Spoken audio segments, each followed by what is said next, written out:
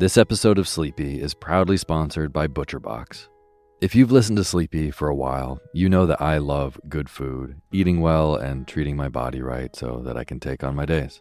Well, ButcherBox helps you do exactly that. They deliver super high quality, 100% grass-fed beef, free-range organic chicken, crate-free pork, and wild-caught seafood right to your door. It's humanely raised, no antibiotics or added hormones. They have a huge variety to choose from. They are excellent deals. They've got recipes and guides and tips included, and there's free shipping, always. Eating well is a huge factor in getting a good night's sleep, as is sometimes saving the trip to the grocery store and taking some stress out of your daily schedule. I have been loving these deliveries for those reasons. Been cooking up their steak tips with eggs in the morning with butter and scallions and soy sauce, and I also made a delicious brine chicken roast with lemon parsley gravy. So good. The prices for this kind of quality and convenience is really impressive. ButcherBox has made me very happy. So sign up at butcherbox.com/sleepy and get our special deal. ButcherBox is offering our listeners a free for a year offer plus an additional $20 off. Choose salmon, chicken breast, or steak tips free in every order for a year. Sign up today at butcherbox.com/sleepy and use code SLEEPY to choose your free for a year offer. Plus, get $20 off your first order. butcherbox.com/sleepy. Eat well, sleep well.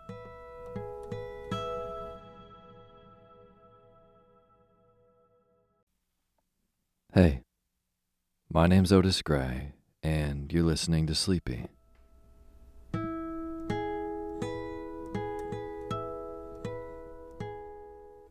A podcast where I read old books to help you get to sleep, and a proud member of the Airwave Podcast Network.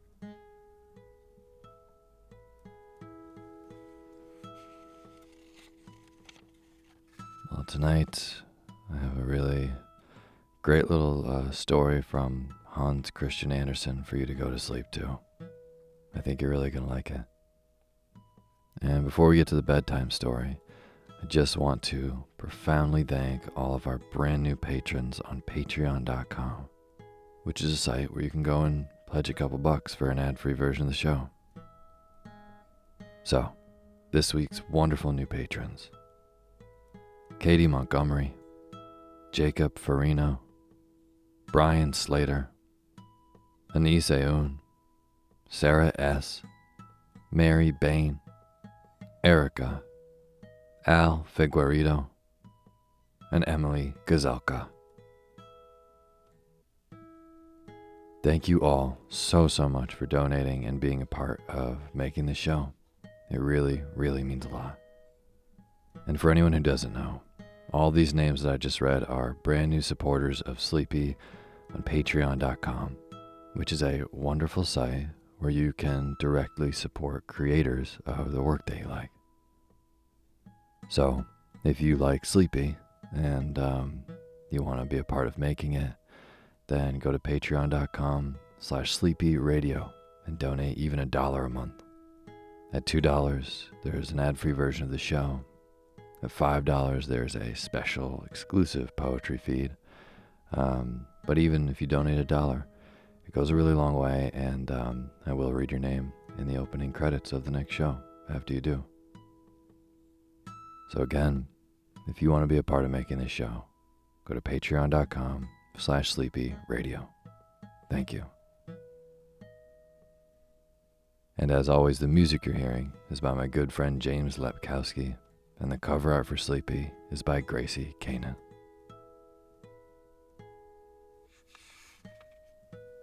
Well, tonight, like I said, I am going to be reading this great little short story by Hans Christian Andersen, who we all know and love as the writer of The Little Mermaid.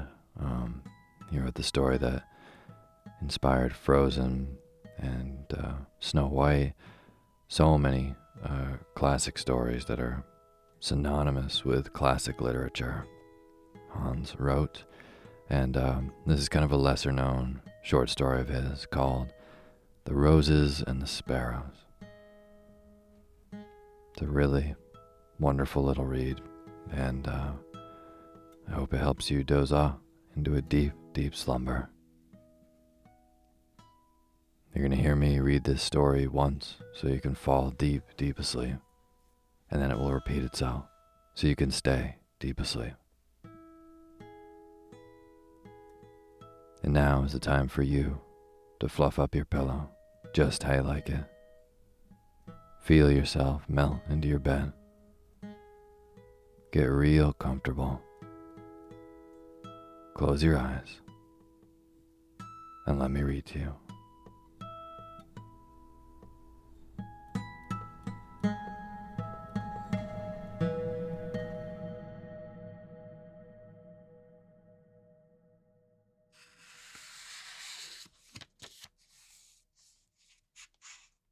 The Roses and the Sparrows. It really appeared as if something very important was going on by the duck farm, but this was not the case. A few minutes before, all the ducks had been resting on the water or standing on their heads, for they can do so, and then they all swam in a bustle to the shore. The traces of their feet could be seen on the wet earth, and far and wide could be heard their quacking. The water, so lately clear and bright as a mirror, became disturbed. A moment before, every tree and bush near the old farmhouse, and the house itself, with the holes in the roof and the swallows' nests, and above all the beautiful rose bush covered with roses, had been clearly reflected in the water. The rose bush on the wall hung over the water, which resembled a picture, only everything appeared upside down. But when the water was set in motion, it all vanished and the picture disappeared.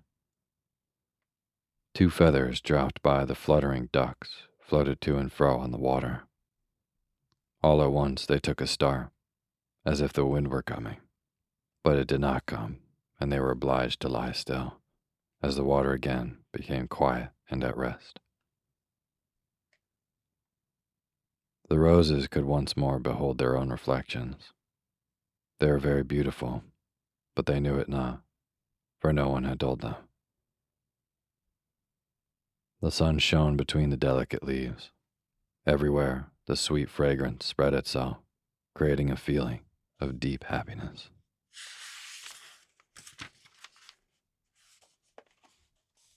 "How beautiful is our existence," said one of the roses. "I feel as if I should like to kiss the sun. It is so bright and warm. I should like to kiss the roses too, our images in the water, and the pretty birds there in their nests. There are some birds too, in a nest above us. They stretch out their heads and cry, tweet, tweet, very faintly. They have no feathers yet, as their mother and father have. They are good neighbors above us and below us. How beautiful is our life." The young birds above and the young ones below were the same ones.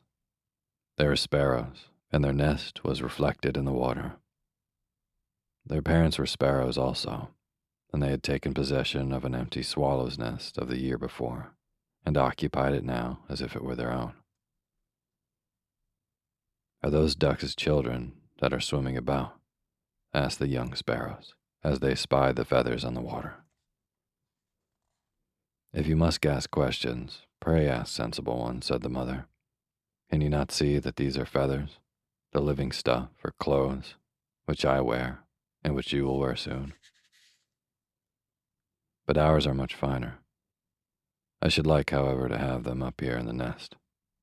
They would make it so warm. I'm rather curious to know why the ducks were so alarmed just now. It could not be from fear of us, certainly, though I did say tweet rather loudly. The thick-headed roses really ought to know, but they are very ignorant. They only look at one another and smell. I am heartily tired of such neighbors." "Listen to the sweet little birds above us," said the roses. "They are trying to sing. They cannot manage it yet, but it will be done in time. What a pleasure it will be to have such lively neighbors. Suddenly, two horses came prancing along to drink at the water.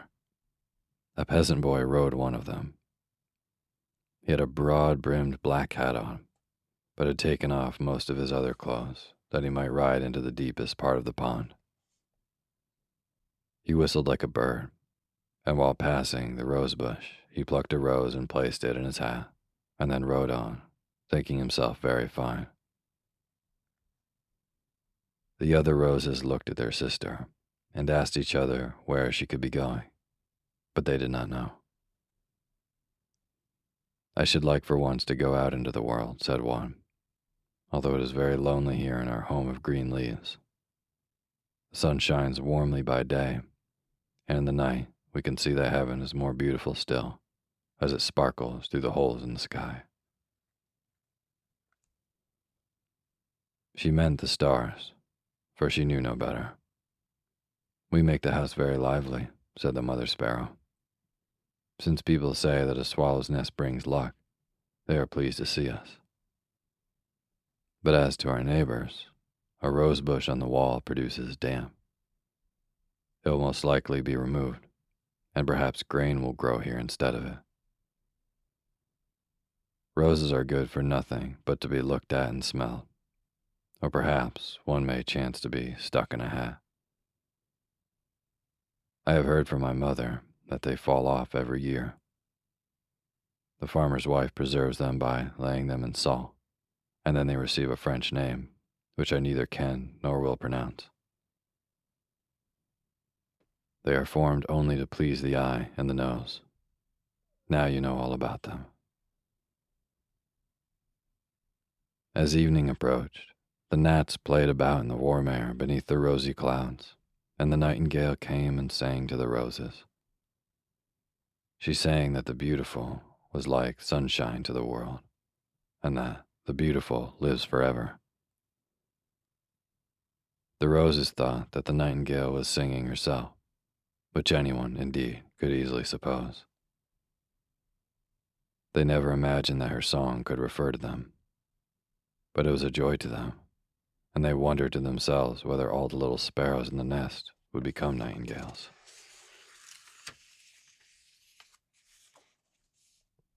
We understood that bird's song very well, said the young sparrows, but one word was not clear. What is the beautiful? Oh, nothing of any consequence, replied the mother sparrow. It is something relating to appearances over yonder at the nobleman's house. The pigeons have a house of their own, and every day they have corn and peas spread for them. I have dined there with them sometimes, and so shall you by and by, for I believe the old maxim, tell me what company you keep, and I will tell you what you are. Well, over at the noble house, there are two birds with green throats and crests on their heads. They can spread out their tails like large wheels, and they reflect so many beautiful colors that it dazzles the eyes to look at them. These birds are called peacocks, and they belong to the beautiful. But if even a few of their feathers were plucked off, they would not appear better than we do. I would myself have plucked some out, had they not been so large. I will pluck them, squeaked the youngest sparrow, who had no feathers of his own yet. In the cottage dwelt two young married people, who loved each other very much, and who were so industrious and active that everything looked neat and pretty around them. Early on Sunday mornings, the young wife came out, gathered a handful of the most beautiful roses, and put them in a glass of water, which she placed on a side table. I see now that it is Sunday, said the husband, as he kissed his little wife. Then they sat down and read their hymn books, holding each other's hands, while the sun shone down upon the young couple and upon the fresh roses in the glass. This sight is really too wearisome, said the mother sparrow, who from her nest could look into the room Then she flew away. The same thing occurred the next Sunday, and indeed, every Sunday fresh roses were gathered and placed in a glass, but the rose tree continued to bloom in all its beauty. After a while, the young sparrows were fledged and wanted to fly, but the mother would not allow it. So they were obliged to remain in the nest for the present, while she flew away alone. It so happened that some boys had fastened a snare made of horsehair to the branch of a tree, and before she was aware, her leg became entangled in the horsehair so tightly as almost to cut it through. What pain and terror she felt! The boys ran up quickly and seized her, not in a very gentle manner. "It is only a sparrow," they said.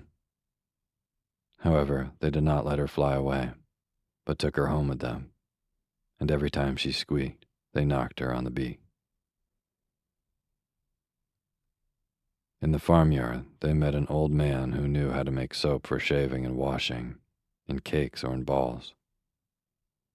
When he saw the sparrow, which the boys had brought home, and which they said they did not know what to do with, he said, "Shall we make it beautiful?" A cold shudder passed over the sparrow when she heard this.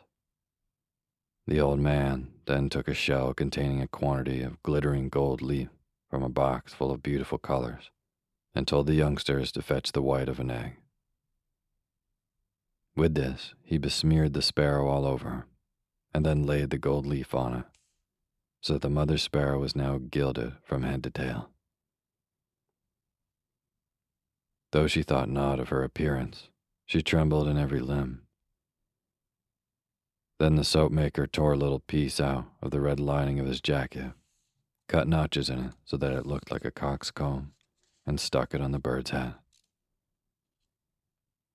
"Now you will see Gold Jacket fly," said the old man, and he released the sparrow, which flew away in deadly terror with the sunlight shining upon her.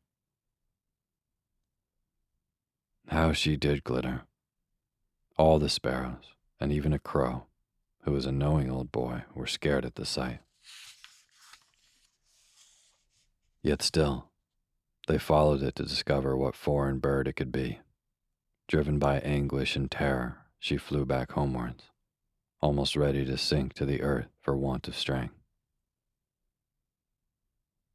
The flock of birds that were following increased, and some even tried to peck her. Look at him, they all cried. Look at him, cried the young ones as their mother approached the nest. But they did not know her. That must be a young peacock, for he glitters in all colors. It quite hurts one's eyes to look at him. As mother told us, "Tweet, this is the beautiful." Then they pecked the bird with their little beaks, so that she was quite unable to get into the nest. She was too much exhausted even to say, "Tweet," much less to say, "I am your mother." So the other birds fell upon the sparrow and pulled out feather after feather till she sunk bleeding into the rosebush. "You poor creature," said the roses, "be at rest.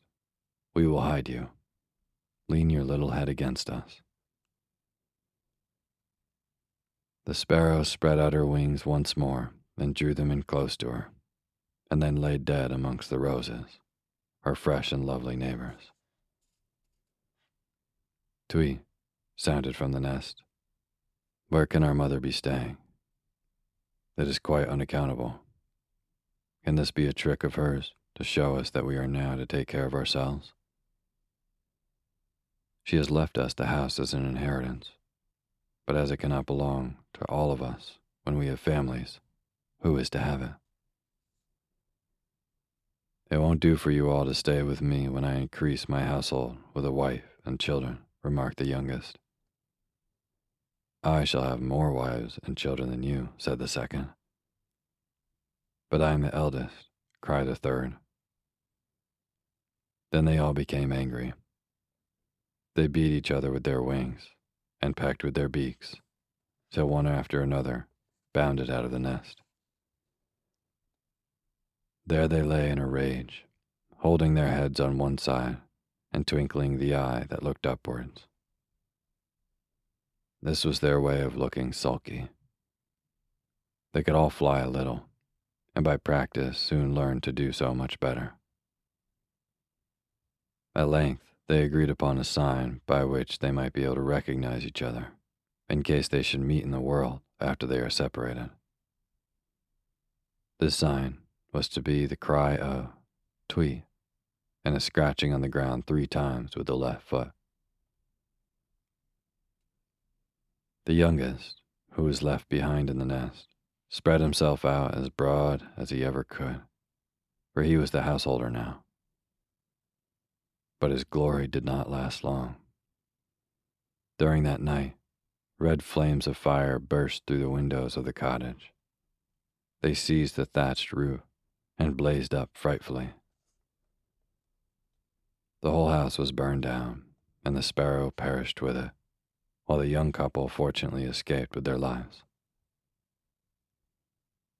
When the sun rose again, and all nature looked refreshed as after a quiet sleep, nothing remained of the cottage but a few blackened, charred beams, leaning against the chimney that now was the only master of the place.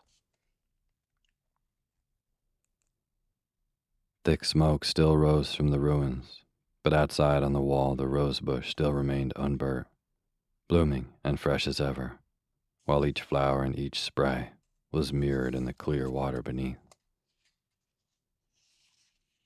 How beautifully the roses are blooming on the walls of that ruined cottage, said a passerby. A more lovely picture could scarcely be imagined. I must draw it.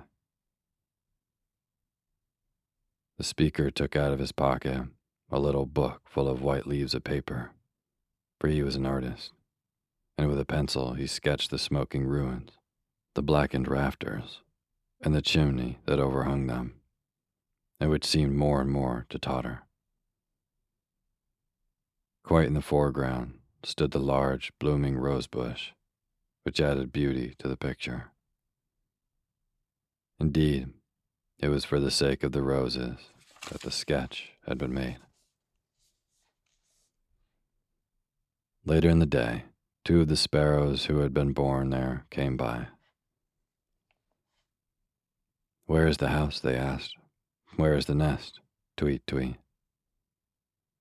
"All is burnt down, and our strong brother with it. That is all he got by keeping the nest. The roses have escaped. They look as well as ever, with their rosy cheeks. They do not trouble themselves about their neighbors' misfortunes. I won't speak to them. Really, in my opinion, the place looks very ugly." So they flew away. On a fine, bright sunny day in autumn, so bright that anyone might have supposed it was still the middle of summer, a number of pigeons were hopping about in the nicely kept courtyard of the nobleman's house in front of the great steps. Some were black, others white, still others of various colors, and their plumage glittered in the sunshine.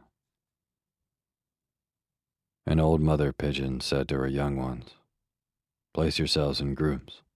Place yourselves in groups. That makes a much better appearance." "What are those little gray creatures that are running about behind us?" asked an old pigeon, with red and green round her eyes. Little gray ones, she cried. "They are sparrows, good enough little creatures. We have always had the character of being very good-natured, so we allow them to pick up some grain with us. They do not interrupt our conversation, and they draw back their left foot so prettily." Sure enough, so they did, 3 times each, and with the left foot too. And they said, "Twee," by which we recognized them as the sparrows that were brought up in the nest on the house that was burnt down. "The food here is very good indeed," said the sparrows. The pigeons strutted round each other, puffed out their throats, and formed their own opinions on everything they observed. "Do you see the pouter pigeon?" said one of another. "Do you see how he swallows the peas? He takes too much, and always chooses the best of everything. Coo, coo. How the ugly, spiteful creature lifts his crest." And all their eyes sparkled with malice. Place yourselves in groups, place yourselves in groups. Little gray coats, little gray coats. Coo, coo. So they went on, and it will be the same 1,000 years hence. The sparrows feasted bravely and listened attentively. They even stood in ranks like the pigeons, but it did not suit them. So having satisfied their hunger, they left the pigeons passing their own opinions upon them to each other and slipped through the garden railings. The door of a room in the house leading into the garden stood open, and one of them, who felt brave after his good dinner, hopped upon the threshold, crying, "Tui, I can venture so far." "Tui," said another, "I can venture that and a great deal more." And into the room he hopped. The first followed, and, seeing no one there, the third became outrageous and flew right across the room, saying, "Venture everything, or do not venture at all. This a wonderful place, a man's nest, I suppose. And look, what can this be?" Just in front of the sparrows stood the ruins of the burnt cottage. Roses were blooming over it, and their reflection appeared in the water beneath. The black charred beams rested against the tottering chimney. How could it be? How came the cottage and the roses in a room in the nobleman's house? Then the sparrows tried to fly over the roses and the chimney, but they were only struck themselves against a flat wall. It was a picture, a large, beautiful picture, which the artist had painted from his little sketch. "Tui," said the sparrows, "it is really nothing after all. It only looks like reality." "Tui, I suppose that is the beautiful. Can you understand it? I cannot." Then some persons entered the room, and the sparrows flew away. Years and days passed. The pigeons had often cooed. We must not say quarreled, though perhaps they did. Naughty things. The sparrows had suffered from cold in the winter and had lived gloriously in summer. They were all betrothed, or married, or whatever you like to call it. They had little ones, and of course each considered his own brood the wisest and the prettiest. One flew in this direction, and another in that, and when they met, they recognized each other by saying, "Tui," and by 3 times drawing back the left foot. The eldest remained single. She had no nest or young ones. Her great wish was to see a large town, so she flew to Copenhagen. Near to the castle that stood by the channel could be seen a large house, richly decorated with various colors. Down the channel sailed many ships, laden with apples and earthenware. The windows were broader below than at the top, and when the sparrows peeped through, they saw a room that looked to them like a tulip, with beautiful colors of every shade. Within the tulip were white figures of human beings made of marble. Some few were made of plaster, but this is the same thing to a sparrow. Upon the roof stood a metal chariot and horses, and the goddess of victory, also of metal, was seated in the chariot driving the horses. It was Thorwaldsen's museum. How it shines and glitters, said the maiden sparrow. This must be the beautiful Twee, only this is larger than a peacock. She remembered what her mother had told them in her childhood, that the peacock was one of the greatest examples of the beautiful. She flew down into the courtyard, where everything also was very grand. The walls were painted to represent palm branches, and in the midst of the court stood a large, blooming rose tree, spreading its young, sweet, rose-covered branches over a grave. Thither the maiden sparrow flew, for she saw many others of her own kind. Twee, said she, drawing back her foot 3 times. During the years that had passed, she had often made the usual greeting to sparrows she met, but without receiving any acknowledgement, for friends who are once separated do not meet every day. This manner of greeting had become a habit to her, and today 2 old sparrows and a young one returned the greeting. Twee, they replied, and drew back the left foot 3 times. There were 2 old sparrows out of the nest, and a young one belonging to the family. Ah, good day. How do you do? To think of our meeting here. This is a very grand place, but there is not much to eat. This is the beautiful Twee. A great many people now came out of the side rooms in which the marble statues stood, and approached the grave where she slept the remains of the great master who had carved these marble statues.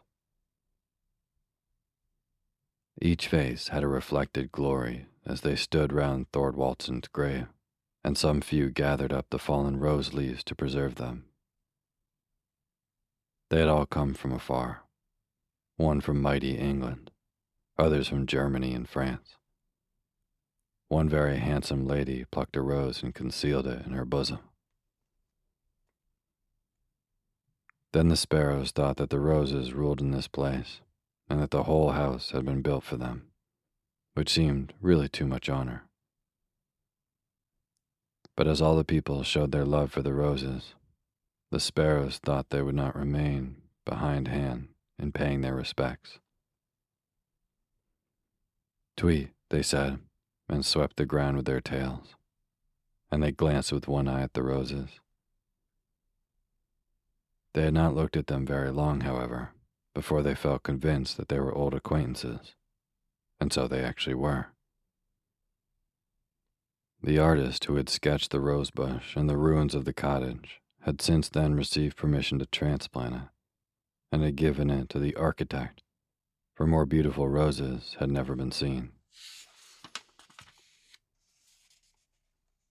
The architect had planted it on the grave of Thorwaldsen, where it continued to bloom, the image of the beautiful, scattering its fragrant rosy leaves to be gathered and carried away into distant lands in memory of the spot on which they fell. Have you obtained a situation in town? Asked the sparrows of the roses. The roses nodded. They recognized their little gray neighbors and were rejoiced to see them again.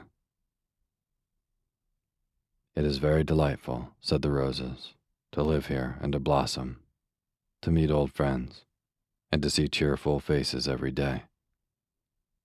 It is as if each day were a holiday. Twee, said the sparrows to each other. Yes, these really are our old neighbors.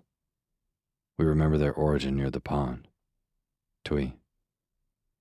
How they have risen, to be sure. Some people seem to get on while they are asleep. Ah, there's a withered leaf. I can see it quite plainly. And they pecked at the leaf till it fell.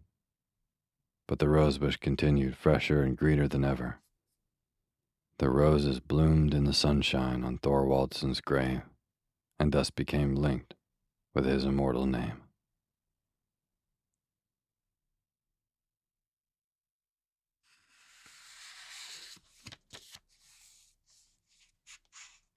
The Roses and the Sparrows. It really appeared as if something very important was going on by the duck farm, but this was not the case.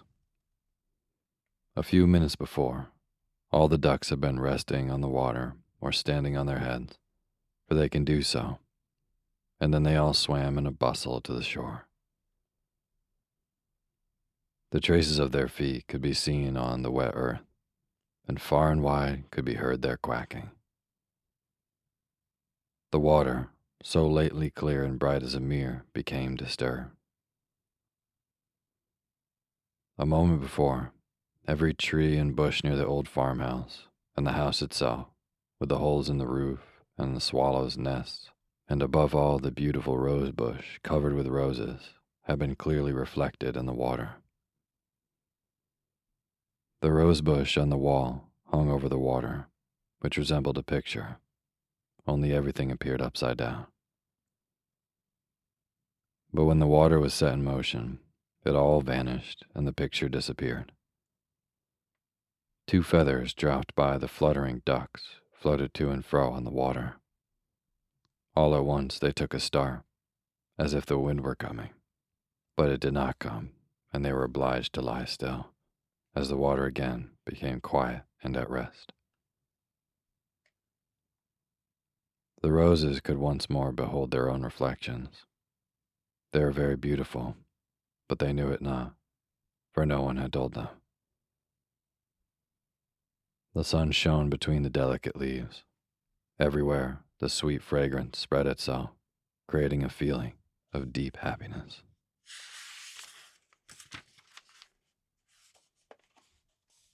"How beautiful is our existence," said one of the roses.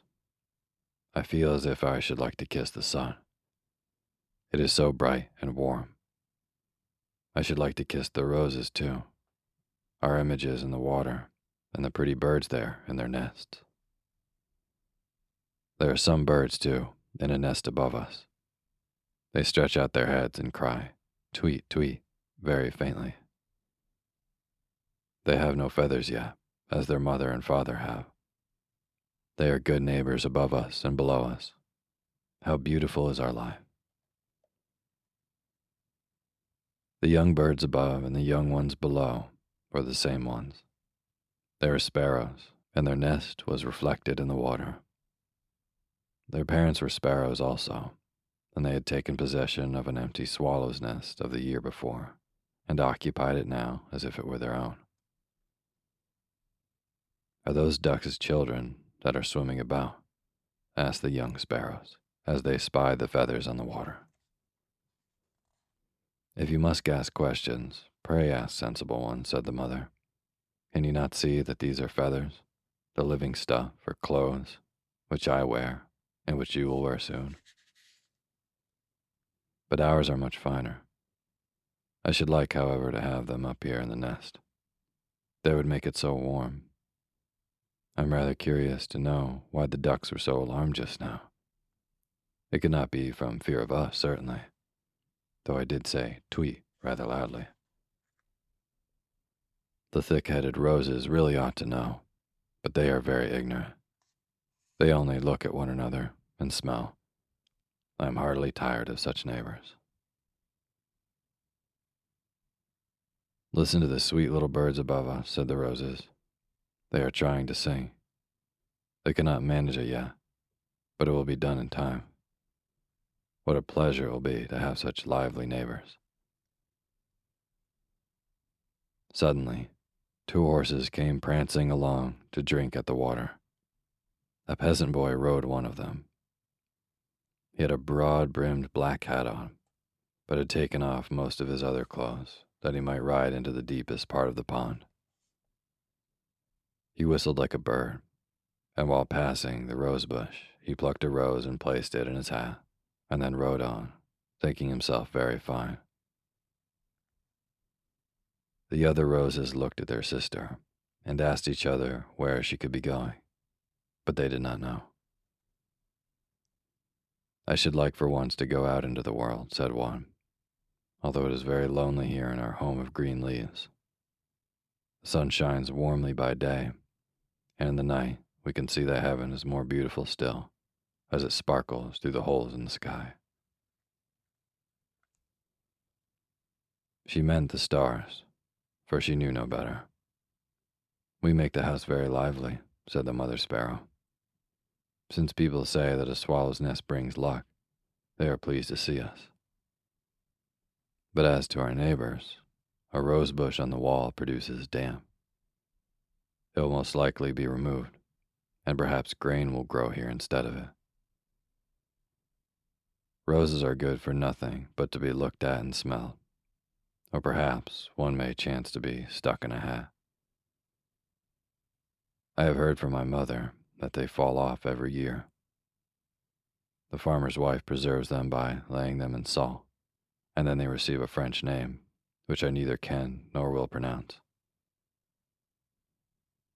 They are formed only to please the eye and the nose. Now you know all about them. As evening approached, the gnats played about in the warm air beneath the rosy clouds, and the nightingale came and sang to the roses. She sang that the beautiful was like sunshine to the world, and that the beautiful lives forever. The roses thought that the nightingale was singing herself, which anyone, indeed, could easily suppose. They never imagined that her song could refer to them, but it was a joy to them, and they wondered to themselves whether all the little sparrows in the nest would become nightingales.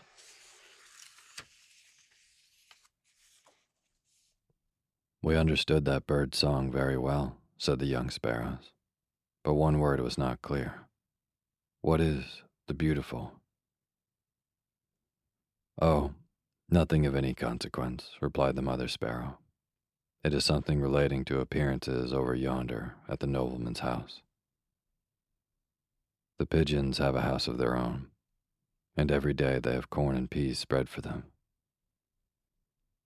I have dined there with them sometimes, and so shall you by and by, for I believe the old maxim, tell me what company you keep, and I will tell you what you are. Well, over at the noble house, there are two birds with green throats and crests on their heads. They can spread out their tails like large wheels, and they reflect so many beautiful colors that it dazzles the eyes to look at them. These birds are called peacocks, and they belong to the beautiful. But if even a few of their feathers were plucked off, they would not appear better than we do. I would myself have plucked some out, had they not been so large. I will pluck them, squeaked the youngest sparrow, who had no feathers of his own yet. In the cottage dwelt two young married people, who loved each other very much, and who were so industrious and active that everything looked neat and pretty around them. Early on Sunday mornings, the young wife came out, gathered a handful of the most beautiful roses, and put them in a glass of water, which she placed on a side table. I see now that it is Sunday, said the husband, as he kissed his little wife. Then they sat down and read their hymn books, holding each other's hands, while the sun shone down upon the young couple and upon the fresh roses in the glass. This sight is really too wearisome, said the mother sparrow, who from her nest could look into the room. Then she flew away. The same thing occurred the next Sunday, and indeed, every Sunday fresh roses were gathered and placed in a glass, but the rose tree continued to bloom in all its beauty. After a while, the young sparrows were fledged and wanted to fly, but the mother would not allow it. So they were obliged to remain in the nest for the present, while she flew away alone. It so happened that some boys had fastened a snare made of horsehair to the branch of a tree, and before she was aware, her leg became entangled in the horsehair so tightly as almost to cut it through. What pain and terror she felt! The boys ran up quickly and seized her, not in a very gentle manner. "It is only a sparrow," they said. However, they did not let her fly away, but took her home with them, and every time she squeaked, they knocked her on the beak. In the farmyard, they met an old man who knew how to make soap for shaving and washing, in cakes or in balls. When he saw the sparrow, which the boys had brought home, and which they said they did not know what to do with, he said, "Shall we make it beautiful?" A cold shudder passed over the sparrow when she heard this. The old man then took a shell containing a quantity of glittering gold leaf from a box full of beautiful colors, and told the youngsters to fetch the white of an egg. With this, he besmeared the sparrow all over, and then laid the gold leaf on it, so that the mother sparrow was now gilded from head to tail. Though she thought not of her appearance, she trembled in every limb. Then the soap maker tore a little piece out of the red lining of his jacket, cut notches in it so that it looked like a cock's comb, and stuck it on the bird's head. "Now you will see Gold Jacket fly," said the old man, and he released the sparrow, which flew away in deadly terror with the sunlight shining upon her. How she did glitter! All the sparrows, and even a crow, who was a knowing old boy, were scared at the sight. Yet still, they followed it to discover what foreign bird it could be. Driven by anguish and terror, she flew back homewards, almost ready to sink to the earth for want of strength. The flock of birds that were following increased, and some even tried to peck her. Look at him, they all cried. Look at him, cried the young ones as their mother approached the nest. But they did not know her. That must be a young peacock, for he glitters in all colors. It quite hurts one's eyes to look at him. As mother told us, "Tweet, this is the beautiful." Then they pecked the bird with their little beaks, so that she was quite unable to get into the nest. She was too much exhausted even to say, "Tweet," much less to say, "I am your mother." So the other birds fell upon the sparrow and pulled out feather after feather till she sunk bleeding into the rosebush. "You poor creature," said the roses, "be at rest. We will hide you. Lean your little head against us."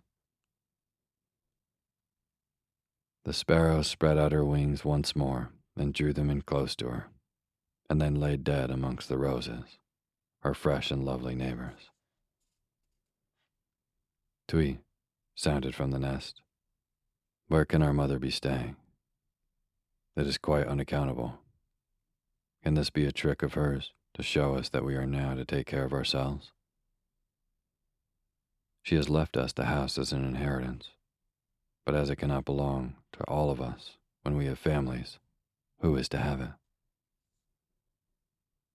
It won't do for you all to stay with me when I increase my household with a wife and children," remarked the youngest. "I shall have more wives and children than you," said the second. "But I am the eldest," cried a third. Then they all became angry. They beat each other with their wings and pecked with their beaks, till one after another bounded out of the nest. There they lay in a rage, holding their heads on one side and twinkling the eye that looked upwards. This was their way of looking sulky. They could all fly a little, and by practice soon learned to do so much better. At length, they agreed upon a sign by which they might be able to recognize each other, in case they should meet in the world after they are separated. This sign was to be the cry of "Twee," and a scratching on the ground 3 times with the left foot. The youngest, who was left behind in the nest, spread himself out as broad as he ever could, for he was the householder now. But his glory did not last long. During that night, red flames of fire burst through the windows of the cottage.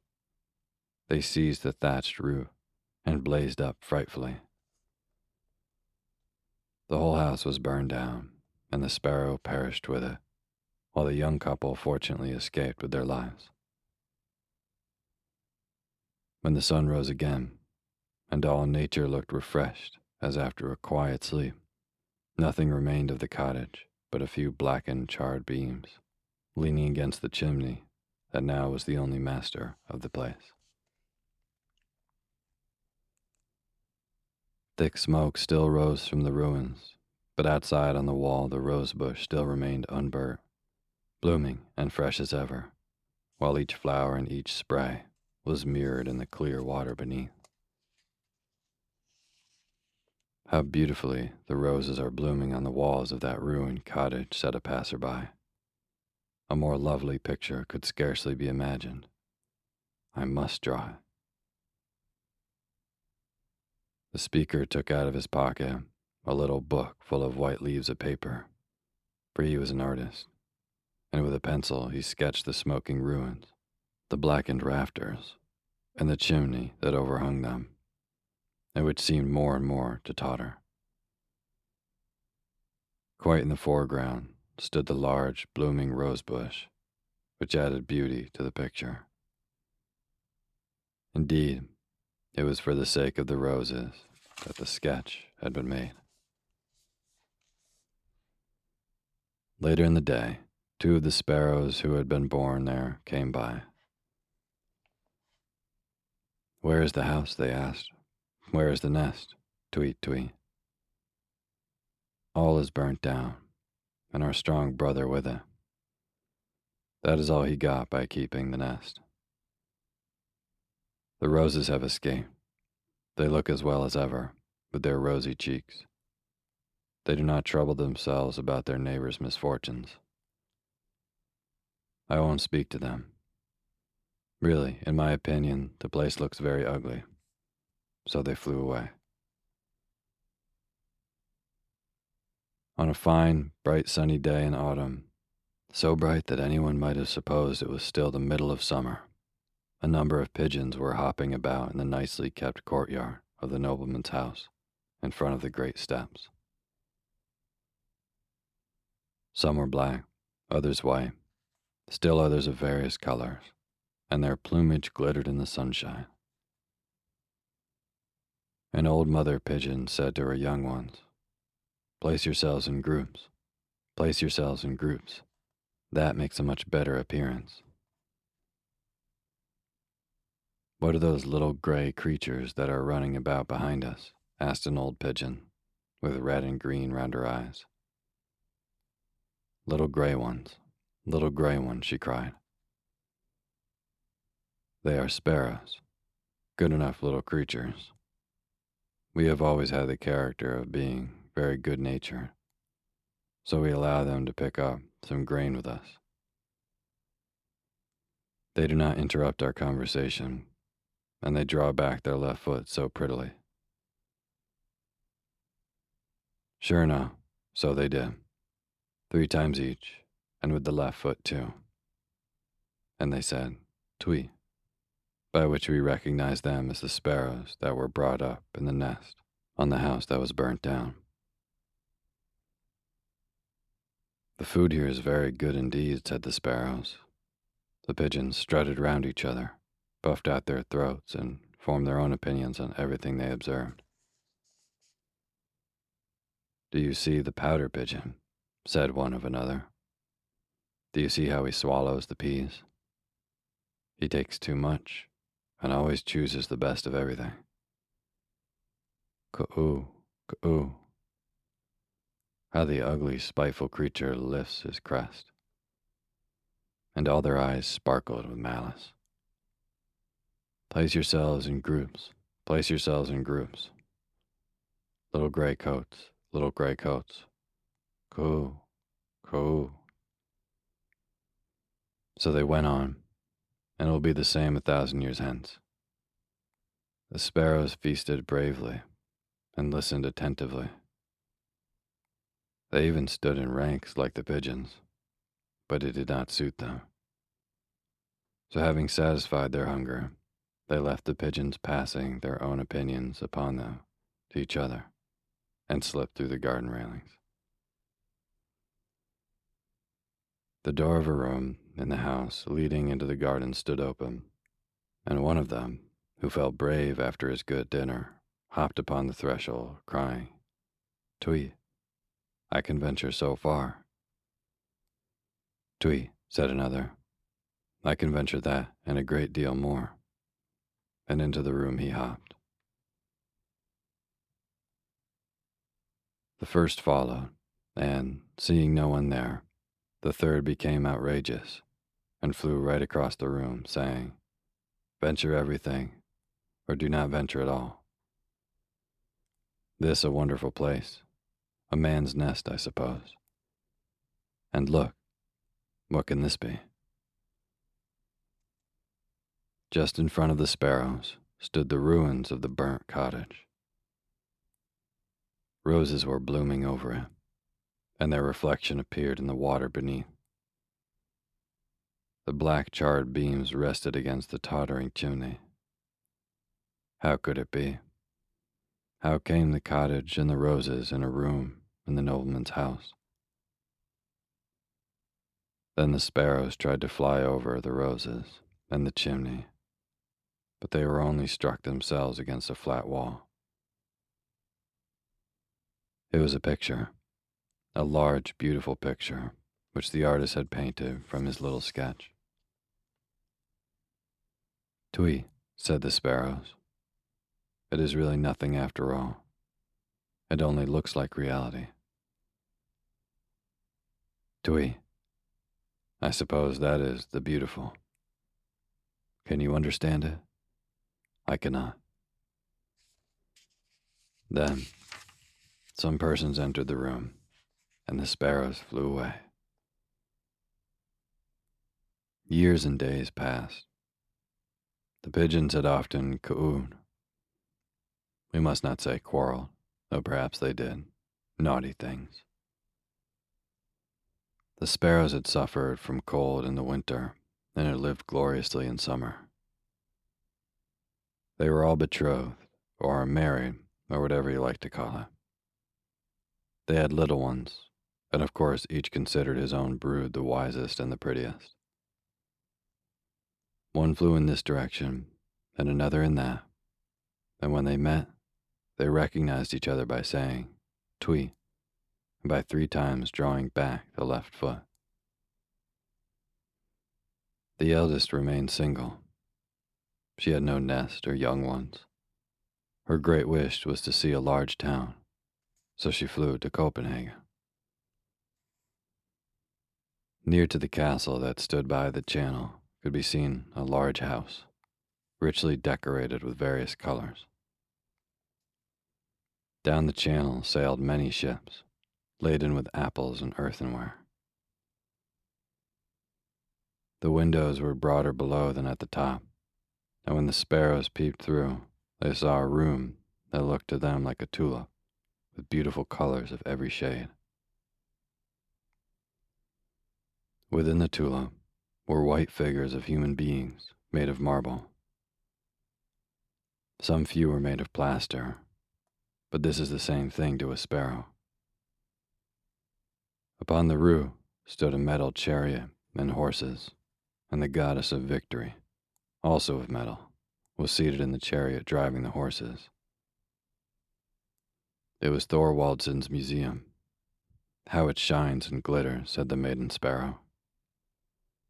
"This must be the beautiful Twee, only this is larger than a peacock." She remembered what her mother had told them in her childhood, that the peacock was one of the greatest examples of the beautiful. She flew down into the courtyard, where everything also was very grand. The walls were painted to represent palm branches, and in the midst of the court stood a large blooming rose tree, spreading its young, sweet, rose-covered branches over a grave. Thither the maiden Sparrow flew, for she saw many others of her own kind. "Tui," said she, drawing back her foot 3 times. During the years that had passed, she had often made the usual greeting to sparrows she met, but without receiving any acknowledgement, for friends who are once separated do not meet every day. This manner of greeting had become a habit to her, and today 2 old sparrows and a young one returned the greeting. "Tui," they replied, and drew back the left foot 3 times. There were 2 old sparrows out of the nest, and a young one belonging to the family. "Ah, good day. How do you do? To think of our meeting here. This is a very grand place, but there is not much to eat. This is the beautiful Tui."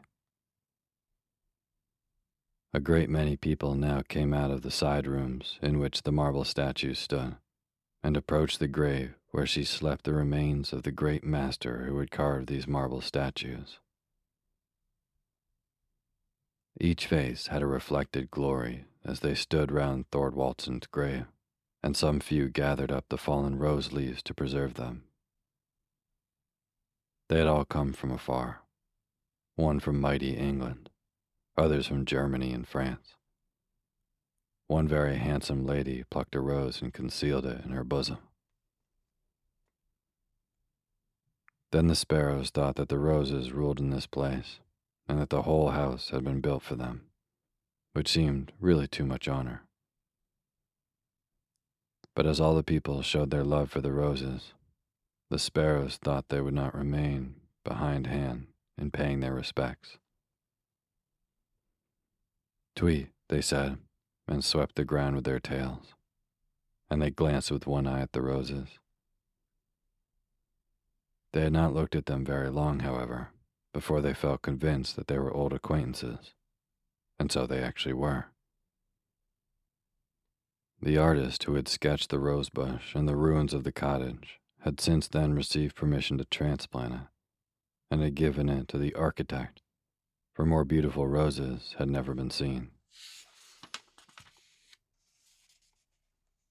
The architect had planted it on the grave of Thorwaldsen, where it continued to bloom, the image of the beautiful, scattering its fragrant rosy leaves to be gathered and carried away into distant lands in memory of the spot on which they fell.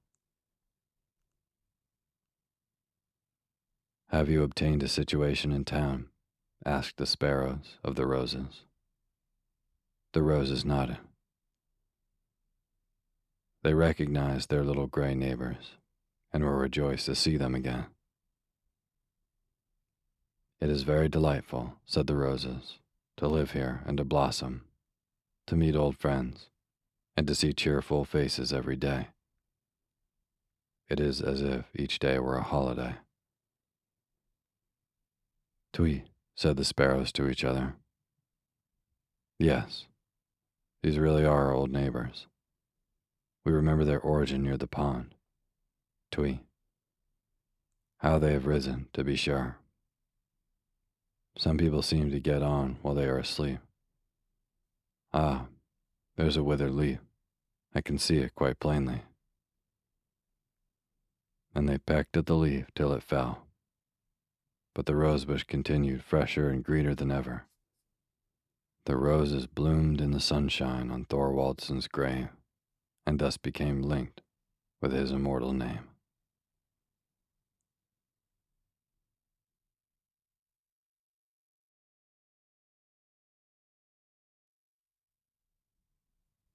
Thank you for listening to Sleepy. Good night.